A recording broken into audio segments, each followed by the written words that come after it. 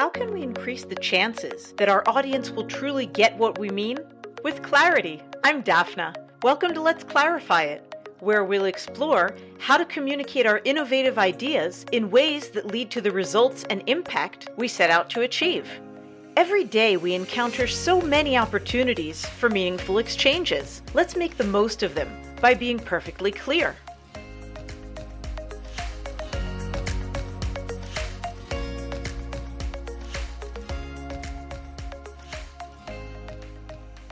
A good 15 years before many of us moved to online living due to the outbreak of COVID-19, Elan Frenkel was already a digital interaction insider, curious about the ability to connect virtually, given his long-distance relationships with his partner and father.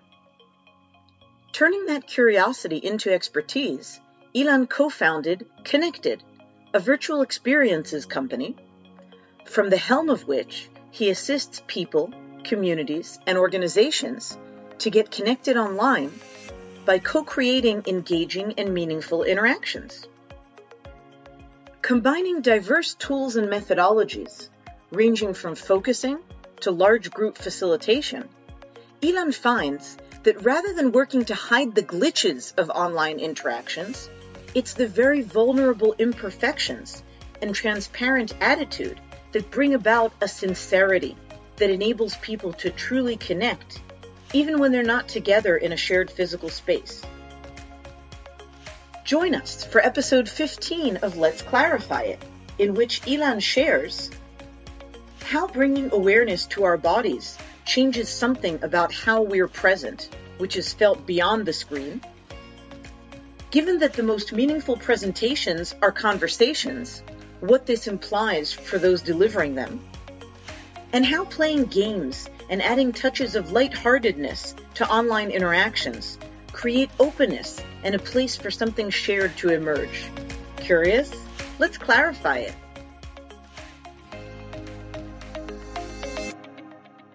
Hi, Elan. How are you? Excellent. Good to see you today.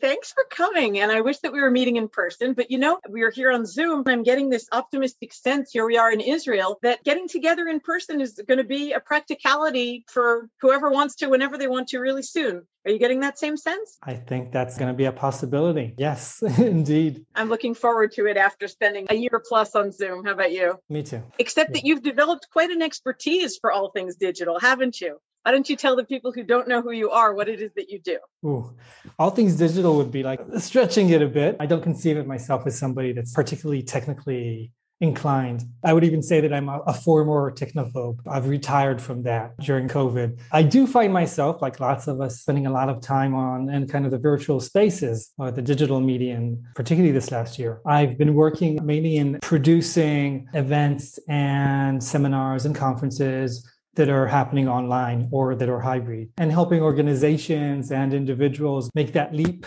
from the physical into the virtual. And that includes anything from being able to create the sense of presence in their presentation and connections to others, to the technical production of an online event, which is somewhat different. That is happening completely digitally and not physically. When you say hybrid, does that refer to an event in which some of the people are actually physically present, but it's also being broadcast for the benefit of people who aren't? Right, exactly. So there's the combination of also the physical contact and the quality that comes with actually being present together, but also being part of a larger conversation, often happen also using visual mediums, but also additional applications that enable collecting information, collecting data, ideas on a common, green board. Let's call it that. So you know what? Right off the bat, I'll ask your advice on this hybrid situation.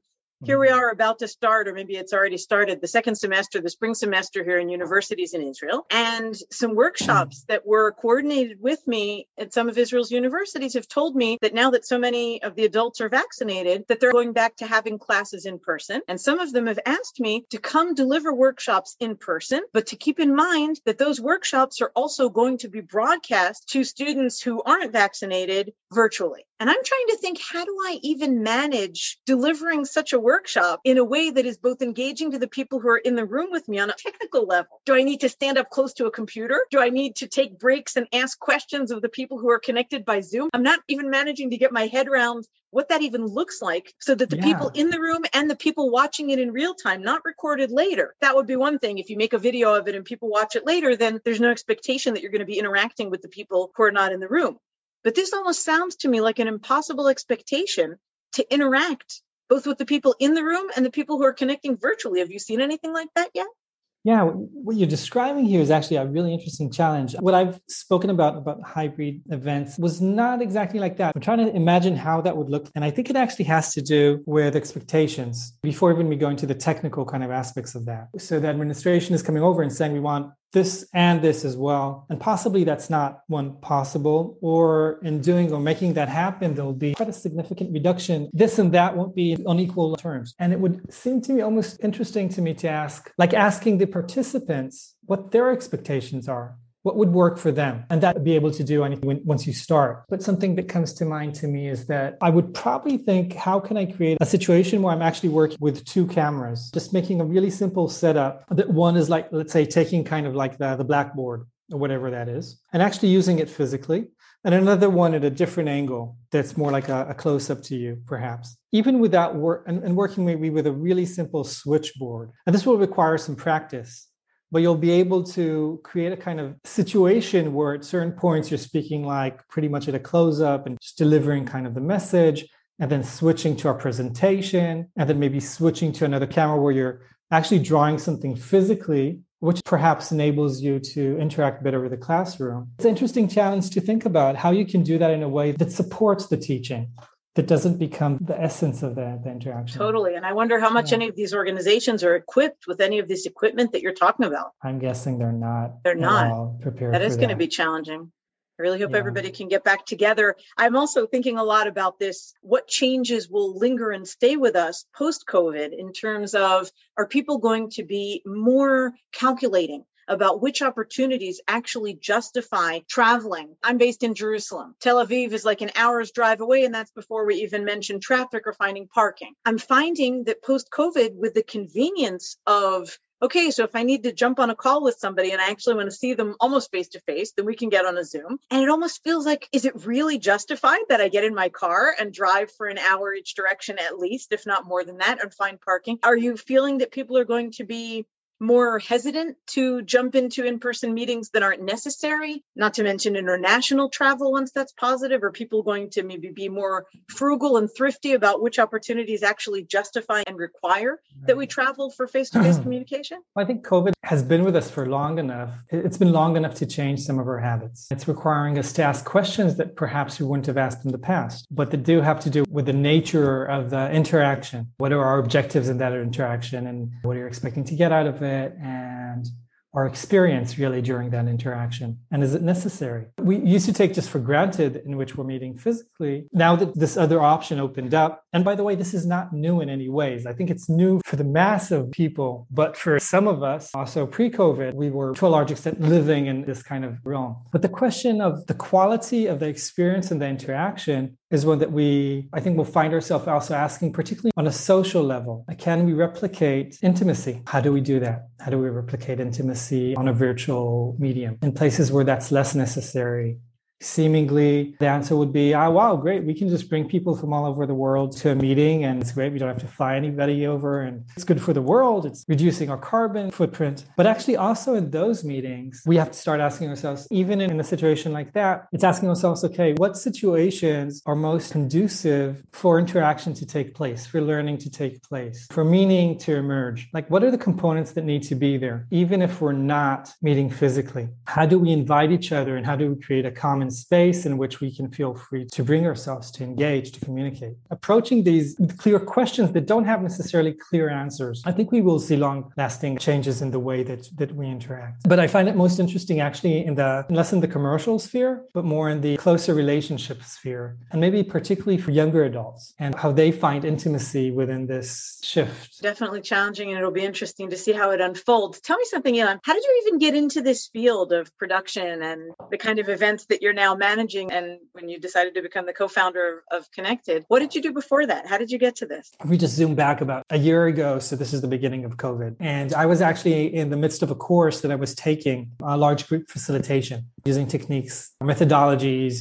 dialogical methodologies such as open space technology, our World Cafe, appreciative inquiry. These are methodologies that are aimed at large group interactions that allow for collecting a lot of common knowledge or intelligence. We were supposed to hold a physical conference, and then the first lockdown came in. And actually, about a month before that happened, I knew that it's coming our way to Israel. My partner's Chinese, and we saw what's happening in China, and we know that it's just a matter of time till it's going to come here. Before even there was the lockdown, I was speaking with the organizers of the course, and I said, listen, we'll need to think about how to do this online. It's possible that we'll need to, and it's possible to do. And I knew it's possible to do because previously I was working internationally, and a lot of the meetings that I was holding at the time were through Zoom from 2014, 15. It was just a mode of communication that I felt very comfortable with. But surprisingly, when I returned to Israel during that period of time, was not the case for many people.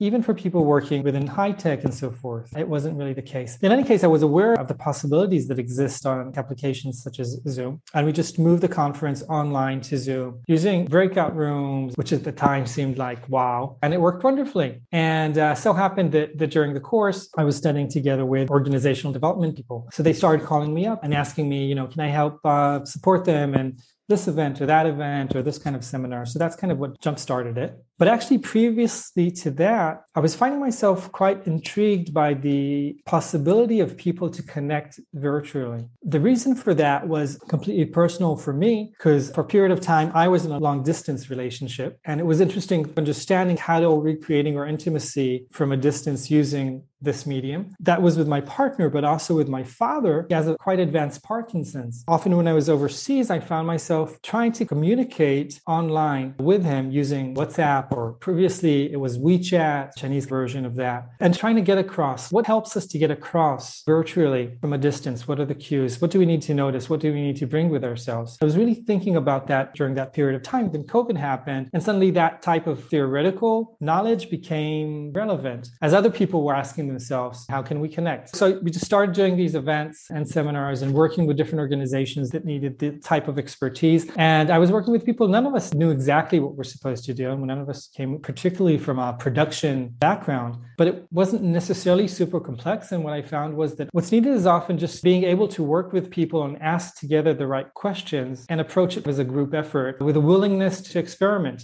and to explore. And this is a period of time also where, and this is something that's common about Zoom also, I don't think we can hide anything. If we have a glitch, if something doesn't work, it's pretty difficult to cover it up. When you approach these gatherings with a very transparent kind of attitude, saying, we're not going to try and achieve a super fail-proof, 100% television-like type of quality. Some things are not going to work. We're also not going to try and hide it. There's something about the sincerity about that actually enables people to connect. Sometimes what happens is when things get messed up, it's an opportunity to get people engaged because people can feel a sense of empathy to the situation, and it can be often turned into a humorous kind of event. So you're saying that when the speaker themselves allows themselves to be humanly vulnerable, then that helps the audience connect with them. Right. And when it's put there, it's kind of setting the stage and saying from the beginning, set our expectations. We're on Zoom. Shit happens. I had a tree fall on the electrical line just outside of my house as I was hosting an event.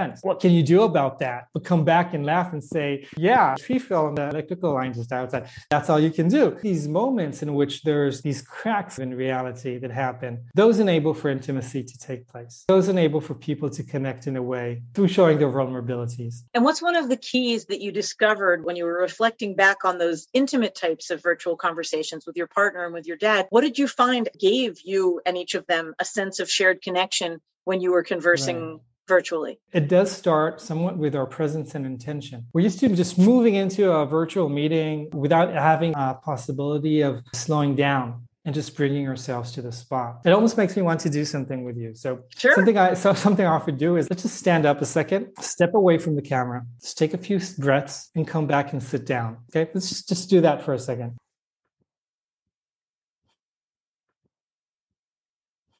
Hi, Daphna. Hi. How's it going? I'm good. You?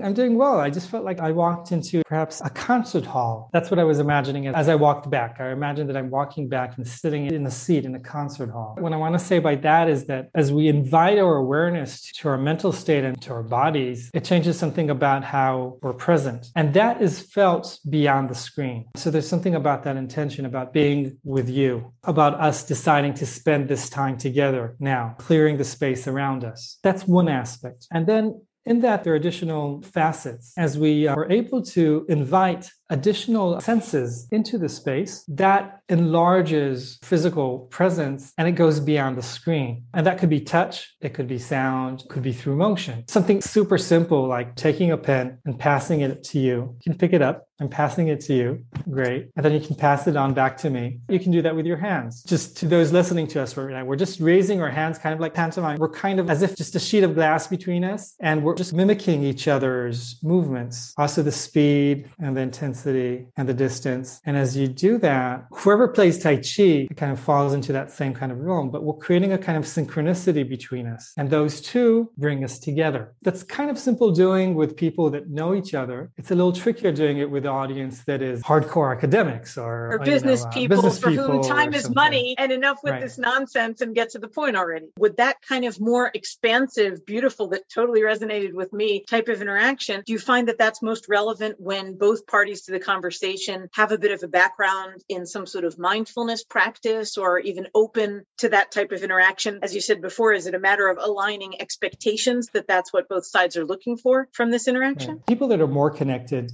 in that way kind of get it easier, but it doesn't have to be. There's something about the invitation, the openness that enables that. Something we discovered is you can invite people to do something. This is super important about virtual meetings is because we are stuck in this box, you want to enable a sense of agency and autonomy. Most things are invitations. That goes both for as you're building, for instance, an online event, you want to replicate that kind of ability of people to make choices during the event of how, when, and with whom to interact, just like they would do in real life, because otherwise we're just sitting on a bus going somewhere with some kind of frontal presentation that's not necessarily engaging for us. But, interestingly, so sometimes, we try this out with a company one time that we're just starting that out. And I was just asking people to even just look at the screen and just pick out people that they know that they'd really be happy to be with right now. Just say, even without words, welcome them to this common space. And once I did that and the CFO called up immediately, my partner was like, you have to cut that, we're going to lose everybody. This is like wacko. This is not going to work. We got reactions like that. And we got reactions where simple thing of, okay, let's just look around who's around us here. And let's extend our hand out and touch somebody or say hi above us or below us or something. And something in that just enables also the absurdity of the situation kind of emerge and enables some laughter and some openness. And then something can happen, just creating a space for something to happen. That's beautiful. What would you say is the importance of clarity when you're dealing with online communication? Where could communication between the person who is delivering a message and the audience of one or many who are receiving this message, where could clarity or lack thereof be especially important in virtual communication? So I'm taking some time to answer because I think that's something also that we don't do. So I'm trying to sense that with myself. For instance, I didn't have an immediate sense of clarity about an answer to your question about clarity. First of all, I'm allowing myself not to feel compelled to immediately answer that, but take time to sense that with myself. That's kind of an answer in a way. Obviously, it helps if we have clarity with ourselves, if we want to have a clear communication and clear answer. And often we don't. And that's the reason we engage in ways that are murky and ununderstandable. And sometimes in that murkiness, there's actually a lot of creativity that could be very interesting and complexities within that, but that's not clear. I suppose different ways that we can answer that. When I'm working with presenters, I'll ask them that question as well. And I'll use also the idea of small is beautiful. Try and kind of define maybe not everything that you want to say, but just part of it, but in a way that somebody else can understand. And as you're doing that, the words are important, but no less important than that is your actual physical presentation, your intonation, the meaning that you're putting behind the words. It's not something that you necessarily have to practice, but there's something about the intentionality behind that enables clarity to come across. Because again, and this goes back to what we spoke about a little bit earlier, we're actually not just speaking in words ever. Even when we're speaking on words in a podcast, there's so many nuances in the sound, in the punctuations, in the silences, the tempo of all of that. And definitely there's more information that moves in as we're using body language, and we can see that with one each other. So to complete this kind of circle of a question, for me to be clear, at the same time, I really have to invite you as well to be able to listen attentively to what I have to say. And that invitation needs to be out there. So then what I'm saying is not just going through you, it's touching something in you that engages you, and perhaps also not just intellectually, also somewhat emotionally, cognitively, in a way that then it catches. Thank you. I noticed on your LinkedIn profile that your choice, instead of a descriptive about paragraph, you had just the quote,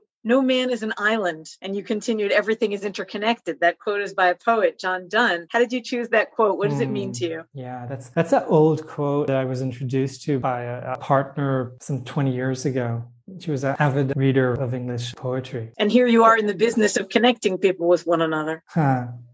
It's not clear to me how well known the quote is or isn't. You knew it. I suppose that almost in any culture, we can find something that's quite similar to this quote. He's speaking about interconnectivity, about integration, about the fact that we're a part of something that's larger than ourselves. And to me, I suppose also when I was thinking about that, it really had more of an environmental, ecological kind of perspective in that for me personally. One thing that disturbs me actually talking about clear communication, for instance. So we're hearing this narrative now that speaks about how the solution for instance, climate change, global warming is reduction of CO2 emissions. This is a clear message in theory. The problem is there's no way really to connect emotionally to perceive reduction in CO2 emissions on a poetic level means nothing. It's an intellectual concept. What we're missing there in that message is the invitation for people to actually connect. Scientifically, yes, we have excess of CO2 and we need to do something about that. But simply reducing it is not going to be the solution to everything, because the solution actually has to do with our behaviors. And for our behaviors to change, we need to have a sense of what we're doing, what can we do, and a sense of agency about our ability to change something. By saying something like, we need to reduce CO2 emissions, we're removing it from the realm of the personal, from the personal responsibility. Because in the end of the day, it does come to that. No man is an island, and no woman is an island. And we're all connected, we're all interconnected. So anything one does impacts everybody else. So the question here is about how can we create messages that create an emotional resonance,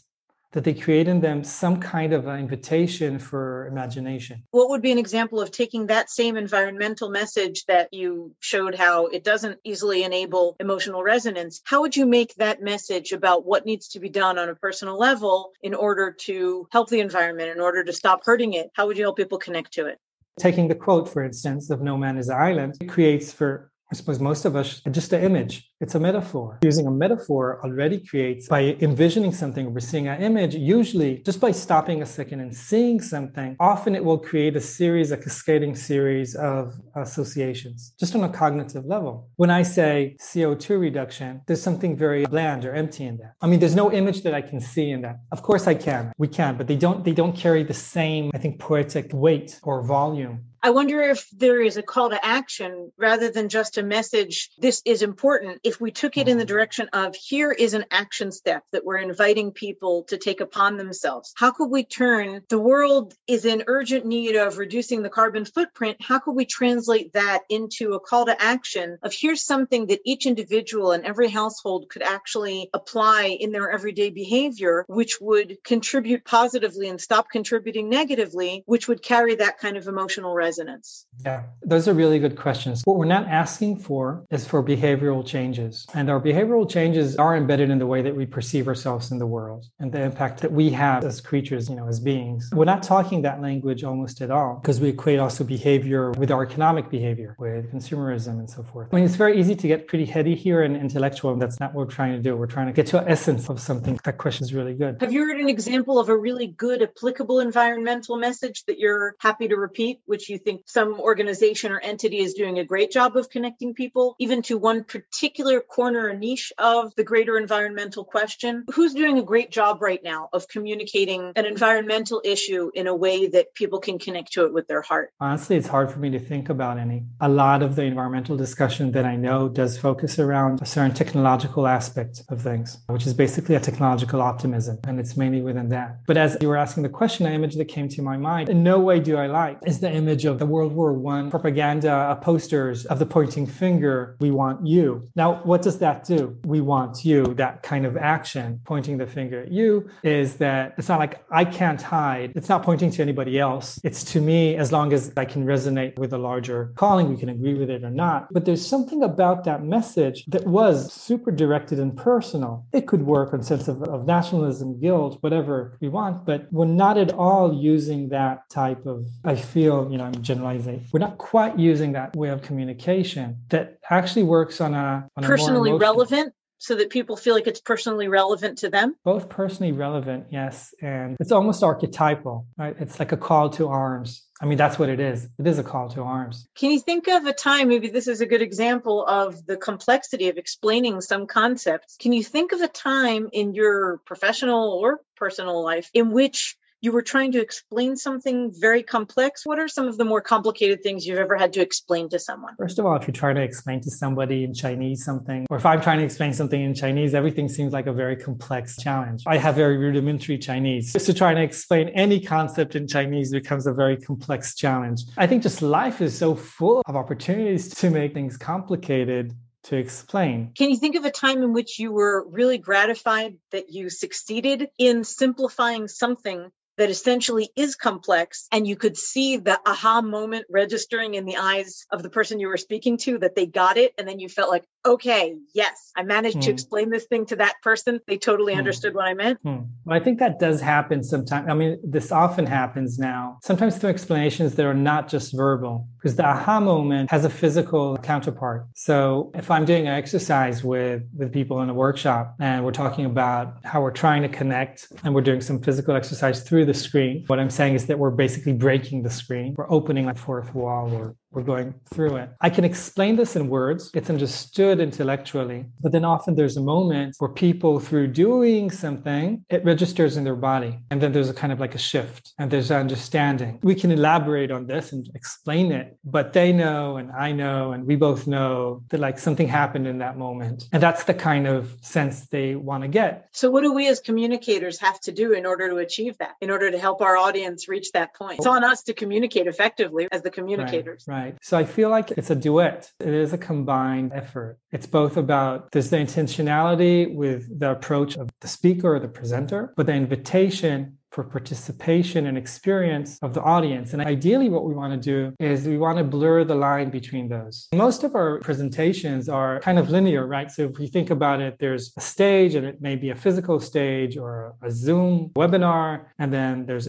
everybody else out there. If we can think about it, if what we actually want to create is like a round space, this egalitarian round space where the speaker has a certain role within this engagement right now, but it's only valid, or it's only valuable if and when it creates interaction and engagement. And then when that happens, so something emerges that is beyond.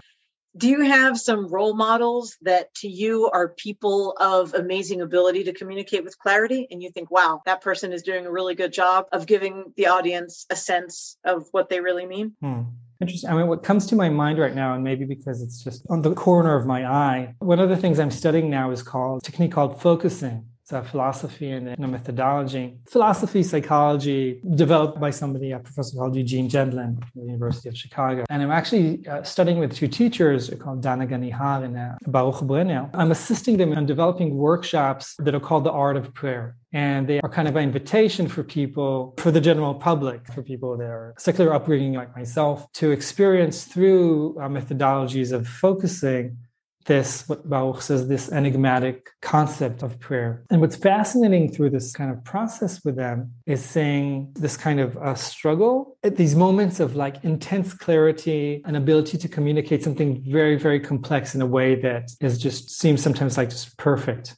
Like the wording is perfect. But more interesting than that is the stumbling, is the trying to get a sense of something particularly like this that is so difficult to express in words, and nevertheless getting the message across. So what is happening there that happens beyond words to explain something that is nevertheless understood? So what goes with that, though, there's the components of courage and integrity. So the courage is to express something that you're not necessarily sure how to explain or where exactly it's going to go to, knowing that it's not going to be perfect. And two, the integrity is to know that and to share that also with your audience. And when you hold both of those together, it also creates a certain type of humility. So there's something about this humility of also expressing something that is an invitation, but at no point says, I know better. It says, this is what I've tried. This is the path I'm taking. Try it for yourself. See if what I'm saying works for you or not. However much we want to have like these well-hewn, perfectly polished presentations, and we're working on that, it's almost like my rallying cry would be for, no, give me the imperfect, nuanced, complex, but genuine. Present in the moment. Present, yes, presentation. But basically the assumption is that we have and our bodies carry like this immense body of knowledge that wants to be expressed. So Sujanlan says we feel more than we can think, and we live more than we can feel. And it goes on from that. But basically is saying we're often, and also as communicators, we're also very much in the thinking space of things. The invitation is that actually there's a lot of knowledge and live edges and complexity and realizations that come as we turn our gaze also onto what's called the felt sense of the body, of what's happening at the moment. And through that, allowing for something fresh to come up. Because often what we say, and this is kind of what one of the things I'm enjoying about the conversation now that we're having. And I know that some of it is not very clear, but some of it for me is fresh because I'm not necessarily saying things that I've said before. And the invitation and the discussion and my trying to kind of to sense in with myself was enabling something slightly different, for me at least, to come up. So that's refreshing for myself. And for me, and I hope for the listeners, it definitely feels authentic and in the moment, and that you're creating your messages in our honor right now. And that's a beautiful thing. Thank you for that. So maybe just leave us with a great communication tip that you've received that you tend to give people. What would you recommend to people in order to be effective in what it is that they're trying to achieve with their audiences, online or in person? What comes up for me right now is actually to ask questions, not to assume the answers beforehand, which is so often counter to what we're expected to do often, right? You're invited to give a speech. You're invited to give a presentation, a workshop or something. You're supposed to come as an expert with a body of knowledge to do something. And the way I often like to begin, I have to sense who's with me. I think it's right. I mean, we need to sense who's with us. So one way to engage people is through asking them questions, but it also acts as kind of like a truth barometer for myself. Through the questions, being able to come with a response that is genuine, that is fitting to the moment. So if being able to ask questions is imperative to having a meaningful connection with the audience, would you say that ideally, especially in the virtual situations that we're encountering in more intensity and more frequency this year, would you limit the number of participants ideally to a certain size forum that would enable meaningful interaction and questions? That is an interesting question. I think you can create very meaningful interactions also in large groups. That is possible. Ideally in that situation, though, there will be opportunity for at least part of the participants to voice their point of view and for something dialectic to evolve. It's not necessary that everybody will voice their opinion in order to have engagement. A meaningful experience just often includes also some kind of emotional experience, not just a higher mind, cognitive, intellectual one. But that being said, what I found is the most meaningful presentations are not presentations, they're conversations. Conversations can happen with many people, but often conversations do need a smaller group of people because the ability of participants to voice their thoughts, emotions, experiences, to share something contributes to the whole. And that kind of interchange becomes the experience, is unique for that specific gathering and meeting that would be different in any other situation simply because the participants are different in that point of time. Yes, so generally,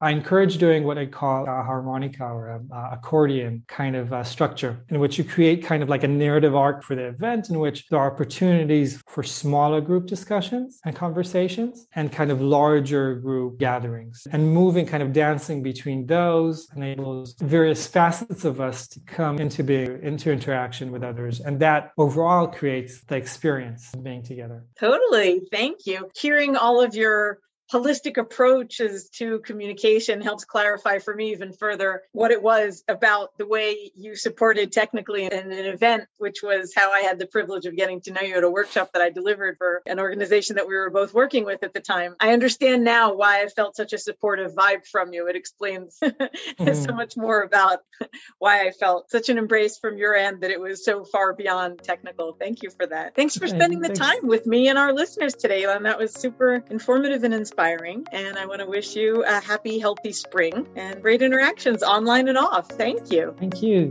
Thanks for having me here today and for the wonderful questions and listening and conversation. Thanks for coming. Thanks for being here with us on Let's Clarify It. I hope you found it helpful. If there are specific topics you'd love to hear covered or you'd like help clarifying your own message, I'd be delighted to hear from you. Feel free to reach out to me on letsclarify.it. In the meantime, be sure to take good care and clarify your messages to amplify your impact.